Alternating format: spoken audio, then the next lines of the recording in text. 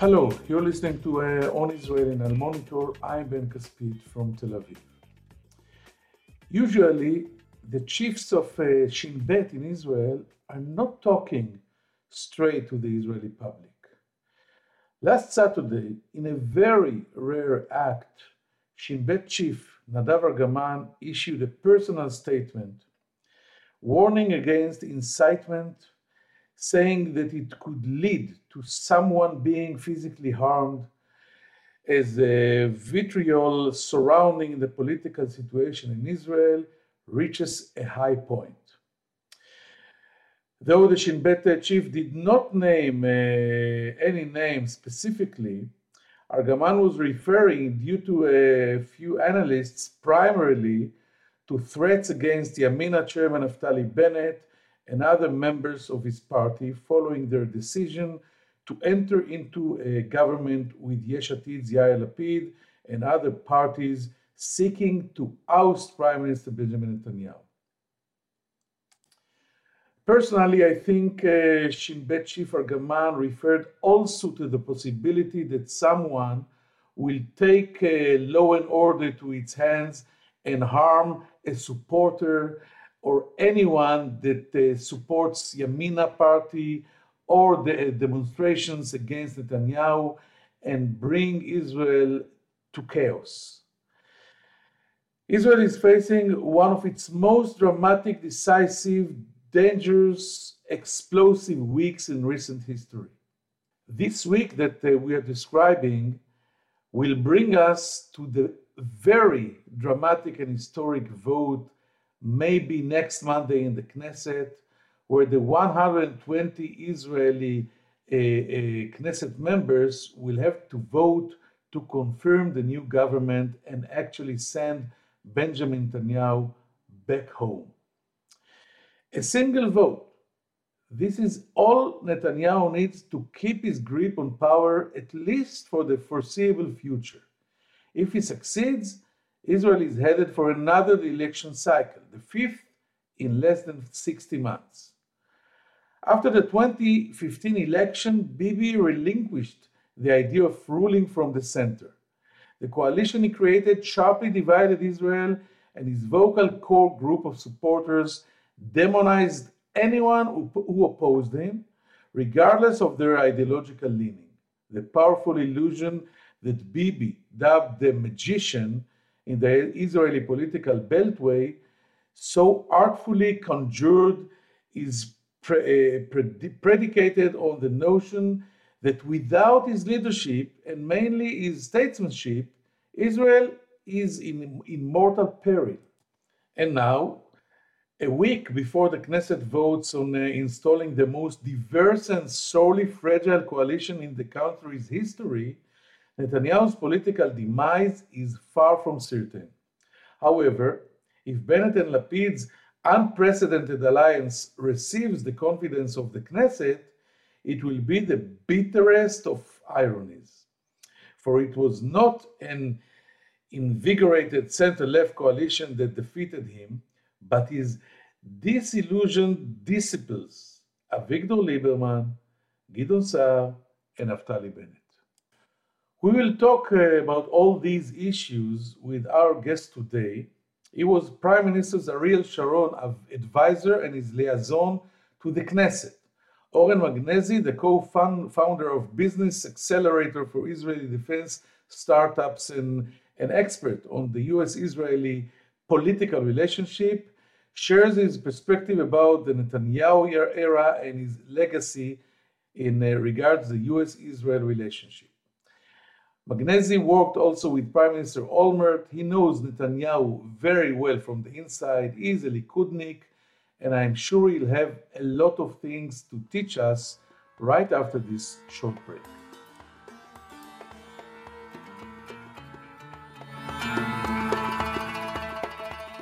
If you're listening to this podcast, you obviously care about the Middle East, and if you do, you should probably be reading Al Monitor. Al Monitor is a global newsroom headquartered in Washington, D.C., with a network of over 160 contributors around the world. Al Monitor offers first-class reporting and analysis from a range of perspectives and an approach that represents the highest journalistic standards, as well as an award-winning commitment to press freedom and independence. If you haven't done so already, visit us at almonitor.com, check out our articles, and sign up for our free newsletters.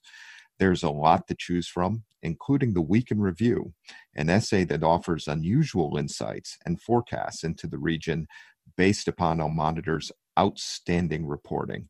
And if you haven't done so, please subscribe to our Al Monitor podcast on your favorite podcast platform, On Israel with Ben Caspit, and On the Middle East with me, Andrew Parasiliti.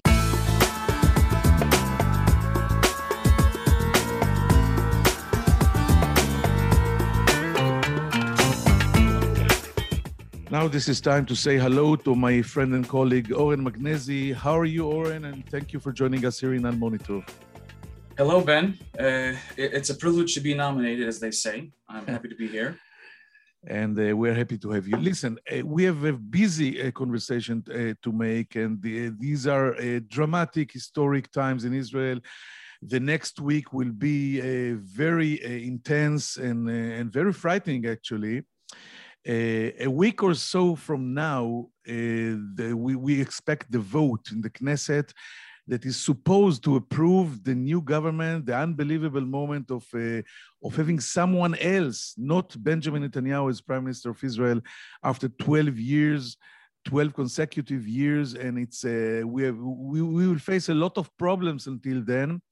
Many of his colleagues, Netanyahu's colleagues in the extreme right, are trying to maybe to ignite again the area, the scene, with a new march of flags in Jerusalem and many other incidents like this. And I wanted I remember that you've worked with the two prime ministers in Israel, with Ehud Olmert and, of course, Ariel Sharon. And I wanted to ask you, we are talking a lot of time now about the resemblance between Bibi and Trump. And we just heard the Thomas Friedman piece that Bibi is Trump and the government of change is Biden. What do you think about this, maybe this headline? Well, first let me address what you said. I think you're correct about the unpredictability of the next few days. I think that what Netanyahu fears most is a moment where he's not a prime minister and the sky doesn't fall. All the predictions, all the mortal peril, that a group of 50-some-year-olds are going to run the country, which is really unprecedented for a young country like ours. What's going to happen if things are not as terrible as he imagines? What happens if you can have a decent relationship with the United States? You might not have an orator like Netanyahu to present you around the world, which is important to Israelis, but it's not the most important thing. What would happen a month after? I think that's what terrifies him. And I think that's what makes it unpredictable and what makes it dangerous. Now, you have to remember, Benjamin Netanyahu is not Donald Trump. His DNA to begin with is more like a Republican senator from Maine, right? Upstate, kind of Northeastern Republican. He's not an extremist. He chose something that a lot of leaders have been tempted to do. And I think Trump has perfected this and made it into a form of art, which is choosing sort of the infrastructure of today's communication, because it's the easy way out. The hardest thing is to rule from the center. The hardest thing is to compromise. The hardest thing is you see leaders like Bill Clinton in the 90s who looked back at his party and says, I disagree with you, and in order to get elected, we have to change. And this is something that Netanyahu has never done. He's never looked back at his people and says, you know what, we're in power, we're the leaders, we need to change. Netanyahu chose the easy way out, and the easy way out is polarizing. And it's much easier to polarize today than it was 15 and 20 years ago. Sharon chose to rule from the center because I think that when he came to the prime minister's office, this awe of Israel's, perpetual, is need to think that Israel is perpetual, that Israel is going to exist. I used to come into his room at the Knesset during votes, and he wouldn't read the newspaper. Honestly, he would read the Bible. And I said, Sharon was not a religious man. Why would he read the Bible? He looked 50 years ahead. 70 years ahead. That's what really managed him. And he sort of disconnected himself from the here and now and says, what am I going to leave? What's my legacy? And I think Netanyahu it's just easier for leaders today. It was easy for Trump, who really never governed in his life anything, government wise. And you have Netanyahu now, who's probably our smartest prime minister, probably the most sophisticated prime minister, probably the most global minded individual who really squandered, I would say. And you're probably, you're the expert on Netanyahu. I want to remind our listeners. But my perspective is that he really squandered an opportunity to be a huge leader. And the fact that he's going to end up this way, either by clinging onto power while doing things that are really unprecedented, or being sort of voted out of power, and then have to end up in court. And if half of the things that they're accusing him are true, he's going to end up just like Olmert, because Olmert was accused in things that are actually, you can argue that they're less severe than what he has. And that's going to be a very sad ending to really someone who could have been a great leader.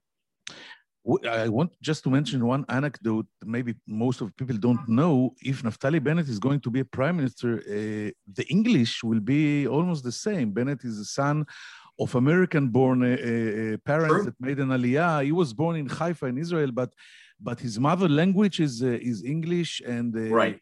He's quite charismatic. He's not Netanyahu, but he's very young.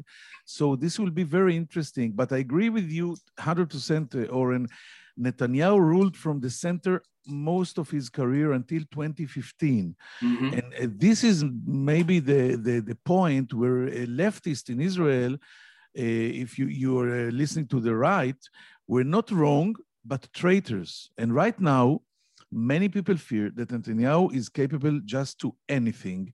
He calls, and maybe his son, they call their supporters to storm the high court, the Knesset, the houses of the Knesset members that are supposed to vote in favor of this new government. And I wanted to ask you, to complete this corner, do you fear, or do you think it's possible that we'll see in Israel a capital scenario? Gee, I really hope we don't. I mean, I would hate to make any predictions. I think that what you saw in terms of violence a couple of weeks ago was a result of fear and a lot of things that were backed up. When your country's bombarded with missiles, it really shakes the core of the sense of security that everyone is, that this can get to you, even if you're living in Tel Aviv. And if you ever visited Tel Aviv, you know that it feels like a city, part of this global, network of cities that's just living the life. And I think that was the source of it on both ends. It was what Arabs feel towards Jews on a daily basis, the discrimination that they feel. That has an explanation. I think that if you wanted to take Bibi's hardcore supporters and people who are afraid of this change and tell them that they have to sort of attack their own, I really hope we're not there. Let's say that. And I'd like to believe that we're not there. That is something that would be, we remember the time after Rabin. I was a soldier back then, and I remember the animosity. I was the only Likud in my unit, which was all kibbutzniks. And I remember, even though that I was against the Oslo agreements, I felt sort of a crack, that sort of a chasm that opened up between me and other people. And I know how terrible that is. And it took many years to sort of heal big parts of it. That would be terrible. That would be something that is going to have lasting effects on our resilience, our future, our success. So I really hope that doesn't happen. Let's try to talk about Netanyahu himself. We both follow this guy for, I think I'm doing it for 2.5, maybe 3 decades. I'm from the outside as a journalist, and you're from the inside. You worked with him, with prime ministers, and we both remember that he's the Bibi of the 90s, and maybe even early this century, is not the mighty magician, a stubborn, tough politician we see now.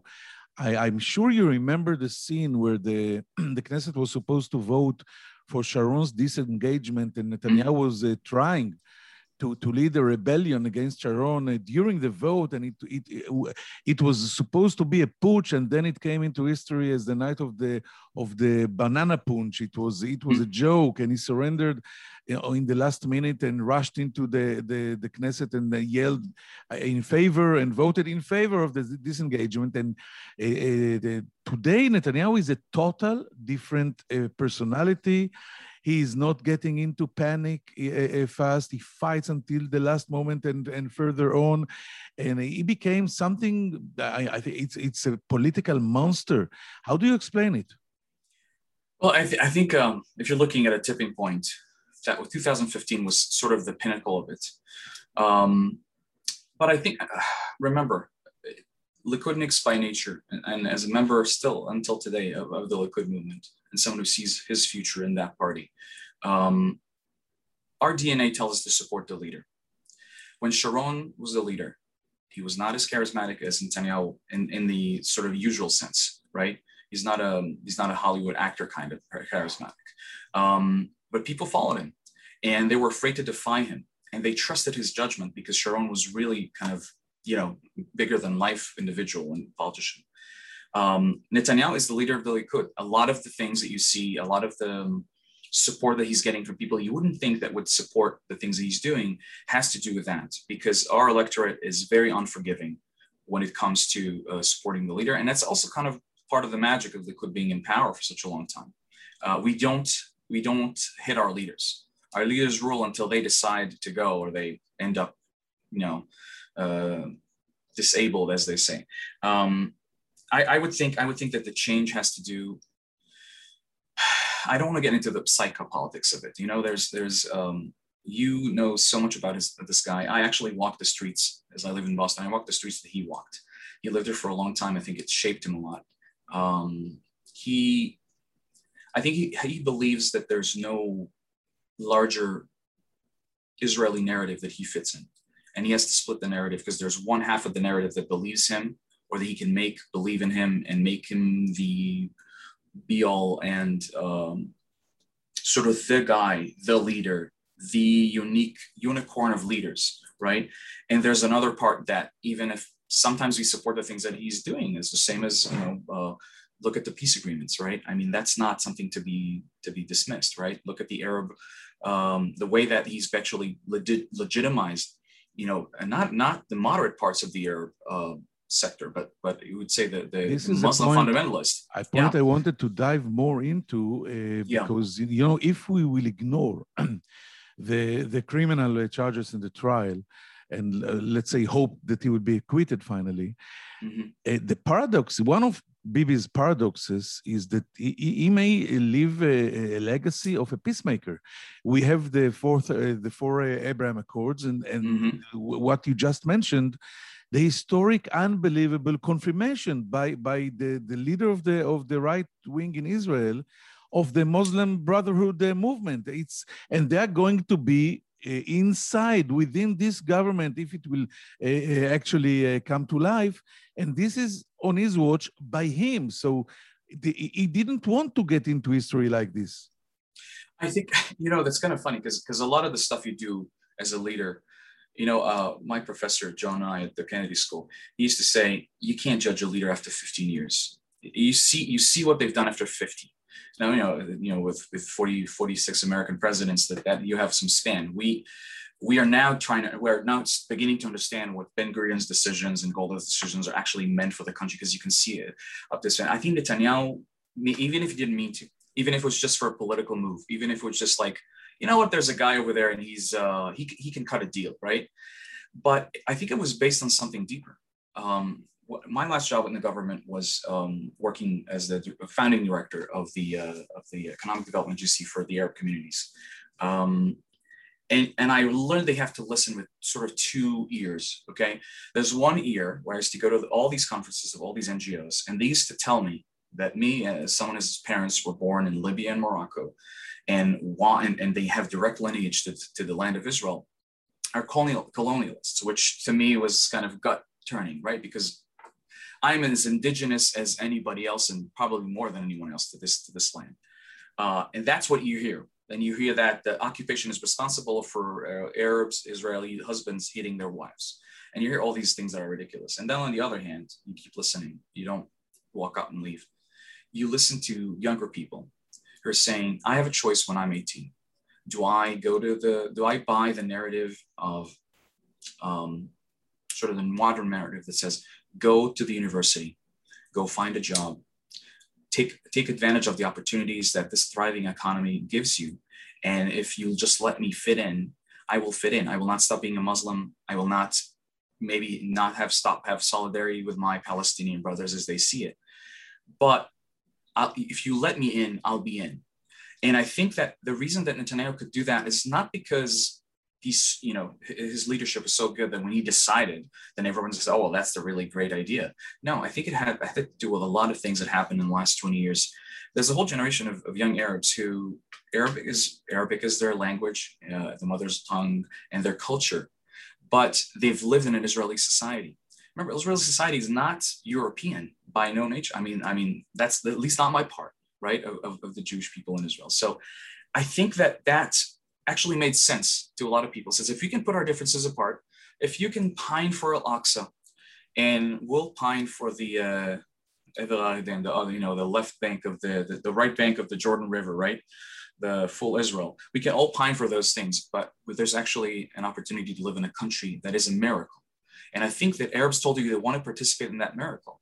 Now, if he meant it or not, Ben, that's he did not. He meant to say now he's U-turning on it, right? Because how dare you? How that's dare exactly the left? The question. How dare the left do that? Will the right? U-turn, Oren, succeed? Now his supporters are claiming no. You did not hear Prime Minister Netanyahu in his voice confirming Mansour Abbas, while we all know, everybody in Israel knows, that he was negotiating with Mansour Abbas simultaneously with Bennett and Lapid last week, and he promised Abbas to give him more than he gets from the other side. So the final question about this issue is, do you think it's a done deal, or will the next leader of the right will be able to ignore this unbelievable move? I don't want to. We've been behind the scenes for too long to assume only the best of intentions and acting out of sort of true faith to your ideals. And Mansour Abbas is a politician, and he seems like he's becoming an effective politician for his people. And that's the reason that the night of the election, everyone thought he's not going to meet the threshold. He got in. And that was surprising, because it means that there are people in the Arab society in Israel that actually see this as an opportunity. And you can take everything he says and says, oh, he's just lying, right? He doesn't mean what he's saying because he just wants to get resources and whatever. But he said some really unprecedented things, if you listen to him. When there were attacks, his condemnations, just the verbiage of them, just the way that he said them, and what he meant, what it seems that he means, was really different. I mean, it was something that is sort of a tipping point. So I don't think he could be taken back. I think that if a politician sees that opportunity, I am a great believer in the integration of the Arab society into the larger Israeli society. I think it's an incredible opportunity. If you need an economic incentive, it's a huge economic benefit for Israeli Jews to integrate Arabs. If you're looking for resilience, for social cohesion, if you're looking, when you're building relationships with more Arab countries, they're actually a huge advantage. Could be potentially your liaison in terms of business, in terms of culture. I mean, the opportunity is there, Ben. We're in this political theater, but you know what the most dangerous thing to the mindset we live in now? There is a solution for the Palestinian-Israeli conflict that 80% of the people can live with. There is a solution to the relationship between religious and secular that 80% of the people can live with. And there's solutions for, do we want a capitalist society or a socialist society, or a hybrid of both, enjoying benefits of most? There is 80% of the people who would agree to those things. The problem is that if you put these decisions or these compromises on the table, the edges, the left and the right, are going to lose their power. And in Israel, because we don't have a constitution and because we don't have long-standing democratic traditions, What has happened is that they've been able to leverage and over-leverage their power. And the right wing, the extreme right wing, what you see right now, we called right-wingers like extreme right-wingers. I'm a right-winger. The people that are now in power were the extremists, were people who were not allowed in the Likud. They were, okay, we'll listen to you, but we're not buying 100% of what you're saying. By the way, this is the founding principle of the new government, is exactly what you just said. We agree on 80% of the issues. Let's try to focus in this vast agreement and not ignore, but go ahead. And I want to ask you, Oren, you're in the end now, you're still a Likudnik, aren't you? You die a Likudnik if you're born a Likudnik, right? I mean, yes, it's my party, and I know people kind of mock me, says, "Oh, have you seen what's going on there?" So, but you know what? I think it could come back to being what it was, which is. I wanted to ask you about Likud because you're going to I think it's the end of an 8-year relocation to Boston for you and your family, and you're heading back to Israel later this year.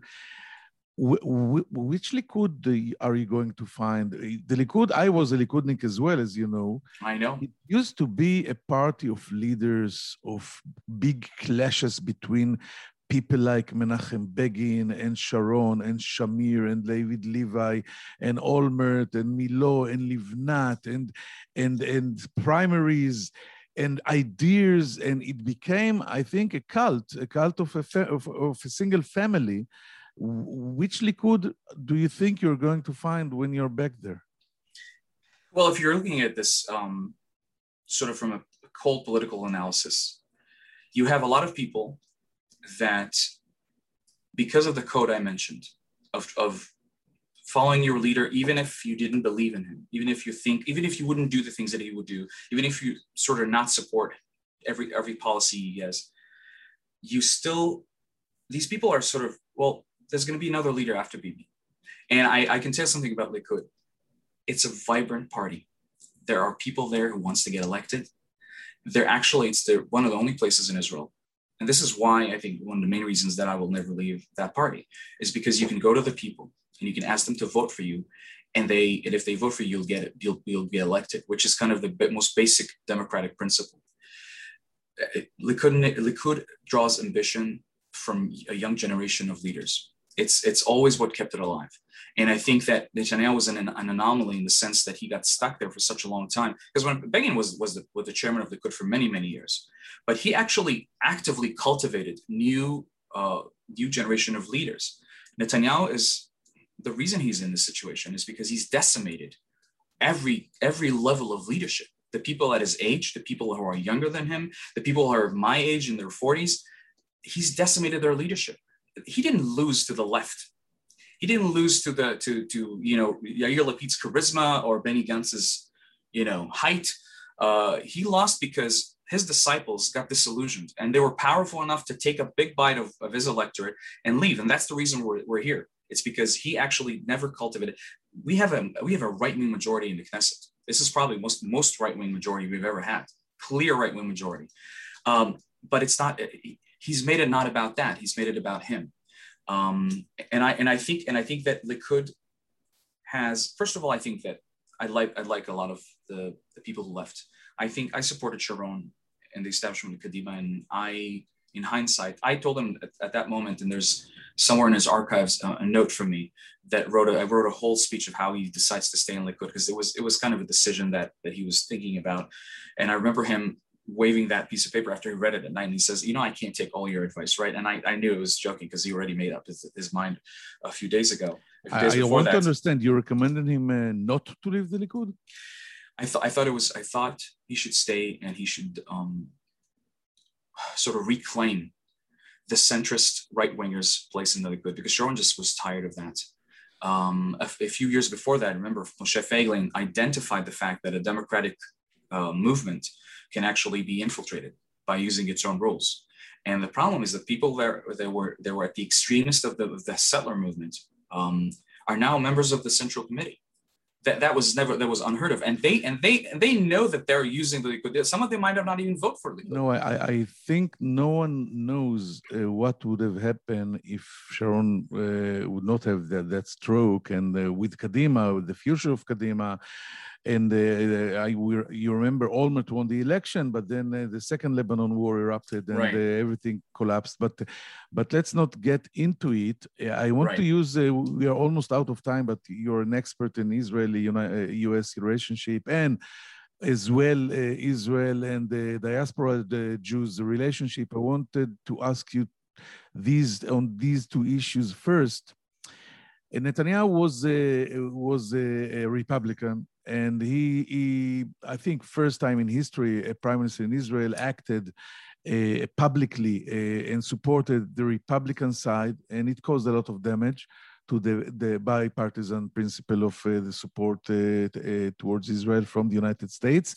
What will happen now? Because if the Biden administration will get a new government from Israel, on one hand, it's not Bibi anymore, but on the other hand, Bennett is more right-winger. He's more Republican. Yair Lapid is not, right? Yair Lapid is Democrat. What do you expect to happen now in this very interesting front? Well, I think Netanyahu didn't have it. Well, he is forced to feel very comfortable with Republicans. He speaks their language. You have to remember Rabin back in the 70s when he was our ambassador to the United States, he liked he felt he was more close to Republicans and Democrats. So this is not, this is not just strictly about sort of the cultural, political affiliations that he has with them. It's, if you want to understand the backdrop, you have to look at his very effective and I dare say, I want to be careful saying this. Ron Dermer, who is one of the most brilliant people ever to serve in the Israeli government and as Israel's ambassador to the United States, would not, and this is something that came out of his office, people who used to go meet him, he says, I don't spend time on the reform movement because they're just going to disappear. I discount them as political support for Israel. I don't think they're part of the Jewish people. And if you're thinking about an ideology that led that, because American Jews vote against their interests. They vote against their economic interests. Almost every minority that started poor, right, and ended up being wealthier, shifted to the right. A lot of them became Republicans. Jews have not. Jews, because of a lot of reasons, but I think it's a matter of tradition, the way that Judaism is developed in the United States, they vote against their economic interests. They vote for higher taxes. They vote for social reform. Now, to them, that's being Jewish. To us, being Jewish is supporting Israel. And I think instead of bridging that gap, it's to discount so many events. We'll replace you with evangelical Christians. We'll replace you with members of the Black community who are, devout Christians. We'll find other people to support Israel because one, I disagree with you religiously. You're not really Jews, and two, you're Democrats and you're progressive Democrats. I think it's a terrible way of splitting the world. I disagree with a lot of the stuff that American Jews promote. I agree with a lot of the stuff that they do. I think that I think America would be different without Jews. I think it wouldn't be America the way that we know it now. They really wrote a lot of America's DNA, and we owe them a lot. I think that destroying this relationship, shunning them, excluding them religiously, that is, I want to qualify what I said about waiting 50 years to see what happens with the leaders' results. This is damage that I am 100% sure that if it won't get fixed, it will be something in 50 years we'll cry about. I heard it from the previous Consul General in New York, Danny Dayan. Mm-hmm. What you just hinted about Dermer's policy, it is Netanyahu's policy. Prime Minister is saying loud and clear that the American Jewry is not here with us anymore. He wiped them out of the map, and he's putting all his interests with the evangelical vote. And you see, by the way, in this weekend, you saw support or maybe speeches against the change government in Israel from evangelical supporters of Israel. So you see to what direction this is going to. And for God's sake, the American Jews are our brothers. We cannot just say, listen, friends, you're not here anymore. I think what you're seeing, Ben, is something far more disturbing and dangerous. You're seeing a movement that it's still in the process of being defined. But you see all these new think tanks that are coming into Israel. They're splitting the world into something which is not it's a very goyish perspective. You have the right and you have the left and you have the progressives that are globalists, and we are a very small country in a very young democracy. What the American democracy with its institutions and history and tradition can withstand is not something we can withstand. When you buy a newspaper in Las Vegas because you want to, 1 out of 3 newspaper in Las Vegas, and because you want positive coverage, it's 1 out of 3 newspapers in Las Vegas. When you buy a newspaper in Israel, your footprint is so big that it can create a huge splash. It could change reality, the way people perceive reality. The involvement of American Jews, and I believe that all of them are doing it because they love Israel, has to be more dangerous. Our interference, our identification with certain parts of the American political system should be more careful. The Democratic Party, in its majority, is a pro-Israel party. Look at their voting record. It's very convenient to make AOC or all the other, nut jobs that are in that part of the party be the sort of the center, be the representative, but it's not. And we're marginalizing people who are Israel's supporters. Why? Because they are not 100% behind Netanyahu, or they're not 100% behind a relationship is not one-sided. They're not our ATM, and we're not a pawn in their political game. And this is what it has become. It's a very lazy thing to do, and it's a very dangerous thing to do. We have to remain bipartisan. We have to the first thing that Bennett has to do. Bennett, by the way, his parents attended a Reform synagogue for many years. I think someone actually, I didn't know that, but one of his detractors, kind of found an old news clip that his parents got married at some place, and there were, it wasn't strictly Orthodox the way that he is now, or I would say modern Orthodox from being Ramanana, right? I think the first thing he would have to do is reach out and says, I disagree with you, but you're my brothers and sisters. Exactly. And that will be the first healing stage. Oren Magnesi, I could go on with this conversation. I think important and interesting conversation with you for 2 more hours, but we're out of time. It was fascinating and worrying, but I thank you very much for being our guest here on Israel in Al Monitor. And we'll get now to another very short break, and we'll be back with some final thoughts right after this. Wait for us. Thank you, Oren. Toda. All right. Thank you, Ben. I'm Andrew Parasiliti, president of the award-winning media news site Al Monitor, where we cover the Middle East with some of the best reporters and columnists anywhere. And I'm excited to announce our new podcast, On the Middle East, where each week I will interview newsmakers from the U.S. and the region about the latest news and trends with additional commentary from our on-the-ground correspondents. Those of you who follow the region know that what happens in the Middle East doesn't stay in the Middle East. And to cite another great movie line, every time the U.S. tries to get out, the region pulls us back. Your time is valuable, so let me promise you this. You will learn something and you will never be bored, because each week we'll be talking with and listening to those leaders who are making the news and shaping the trends in this critical and fascinating region. So please subscribe to On the Middle East with me, Andrew Parasiliti.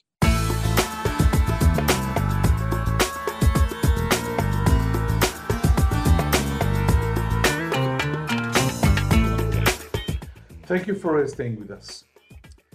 A famous Israeli saying describes Tel Aviv as what Israel wants to be, Jerusalem as what Israel is, and Haifa, a city where left and right, Jews and Arabs, religious and secular, live in relative harmony, is what Israel should aspire to be.